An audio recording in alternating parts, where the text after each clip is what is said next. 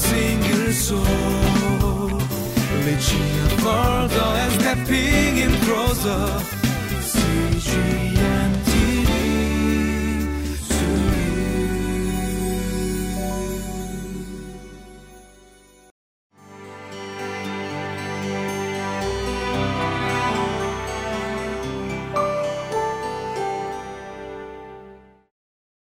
Welcome to Living Life. Hey, do you remember when Jesus was entering Jerusalem for the last time, and the crowd was laying palm branches before him, and they were shouting, Hosanna, Hosanna, blessed is he who comes in the name of the Lord. They were actually saying, save us, our king. They were referring to him as king. But Jesus is actually the King of Kings. There were two basic characteristics or attributes that Jesus entered that city with that we saw all throughout Jesus' ministry and that we see in who he is. One was his humility and two was his obedience. Jesus was a King of Kings, but for Israel's kings, as we will see today in the passage, this humility and this obedience is expected of every king that would ever rule over Israel. So let's take a look at the passage today and see how all this plays out in the passage.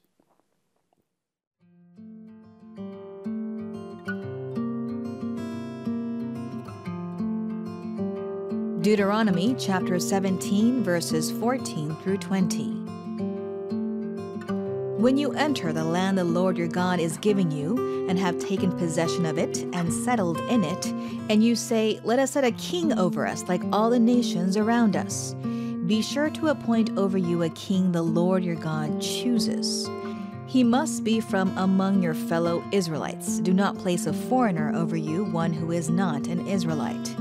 The king, moreover, must not acquire great numbers of horses for himself or make the people return to Egypt to get more of them. For the Lord has told you, you are not to go back that way again. He must not take many wives, or his heart will be led astray.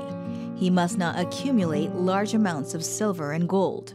When he takes the throne of his kingdom, he is to write for himself on a scroll a copy of this law taken from that of the Levitical priests.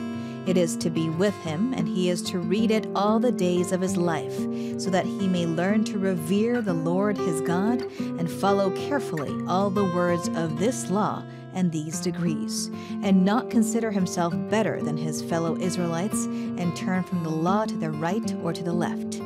Then he and his descendants will reign a long time over his kingdom in Israel. Welcome back to Living Life. Let's get into the passage. This is a very exciting passage. The Israelites are now at the doorsteps of entering into the promised land, into the land of Canaan, that God had promised them after the 40 years of in the wilderness. And now they're ready to enter the land. But then Moses tells them, before you enter the land, here's some things that you should remember. Remember God's laws in his decrees, and remember the ways of God when you enter the land. And when you settle the land, when you take possession of the land, when you do that, and then you say to the Lord, we want a king like the other nations, remember that when you say that, the king has certain requirements, and the king should be a certain type of king. The first thing is that king must not be a foreigner. That king must be an Israelite. And that king must be a king of the Lord's own choosing, not what you think the king should be, but of the Lord's own choosing. There should be a humility and there should be an obedience to that king is humble before the Lord and obedient to the Lord God. What else should that king have? If that king is to rule successfully and rule under the authority of God, that king must not have many foreign wives. Yes, in those times it was a means of forming political alliances, but also the danger is that king's heart could be led astray from God, and that king could turn to worshiping the idols of those foreign wives. The king should also not have many horses, such that an army would be built, because horses were very needful as far as chariots, and they were also very important with respect to building a mighty army. So Moses was very concerned that the king would put more emphasis on military strength rather than God's strength. Also, this king must not be inclined for much silver and gold, meaning that he must not lust for material wealth, but instead that king should lust for God. So to be a king under the authority of God, obedient and humble, these were some of the things that the king must not do. But Moses didn't stop there.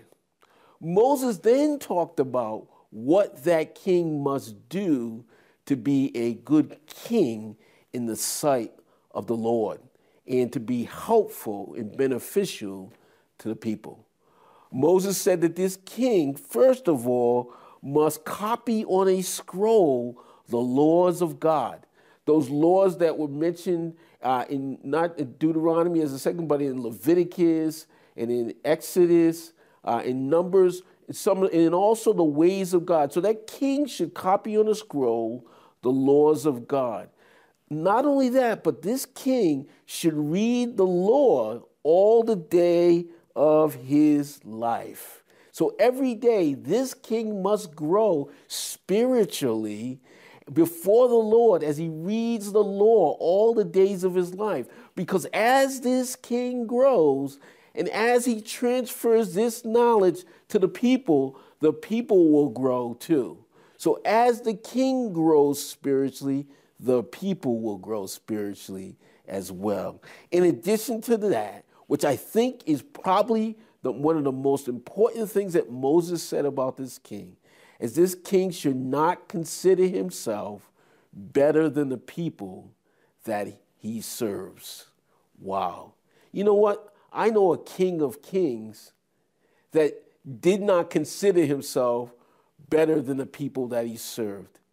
The Bible says that who being in the very nature God did not consider equality with God something to be grasped, but he gave himself up and made himself nothing, taking on even the form of a servant or a slave. And being found in human likeness, he humbled himself and became obedient unto death, even death on the cross.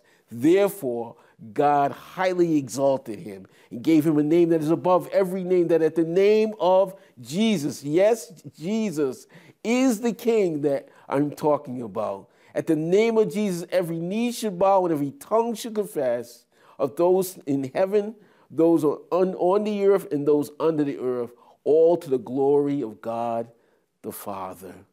Yes, Jesus not only is a king, but he is the King of Kings and the Lord of Lords. And he showed his humility in coming and taking the form of a slave, a bond, so that he might lift us all up. He who became poor has made us rich. Yes, this is Jesus. The Bible also says in Philippians that he consider others not better than yourselves. Look not only to your own interests, but look to the interests of others. Our attitude should be the same as that of Christ Jesus, who is our King.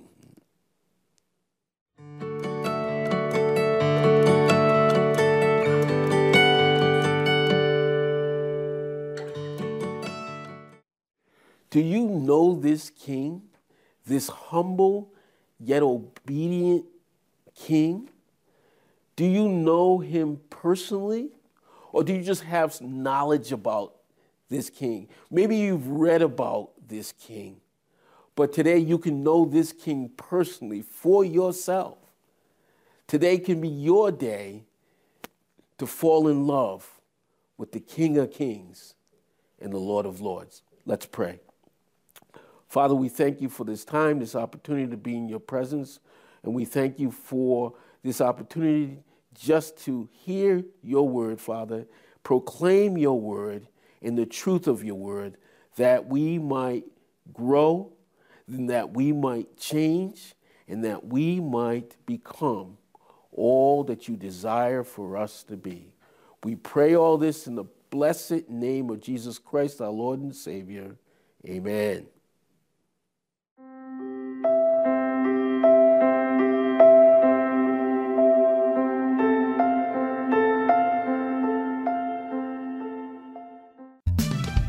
Våra singersång Legia för dag and stepping in closer. CG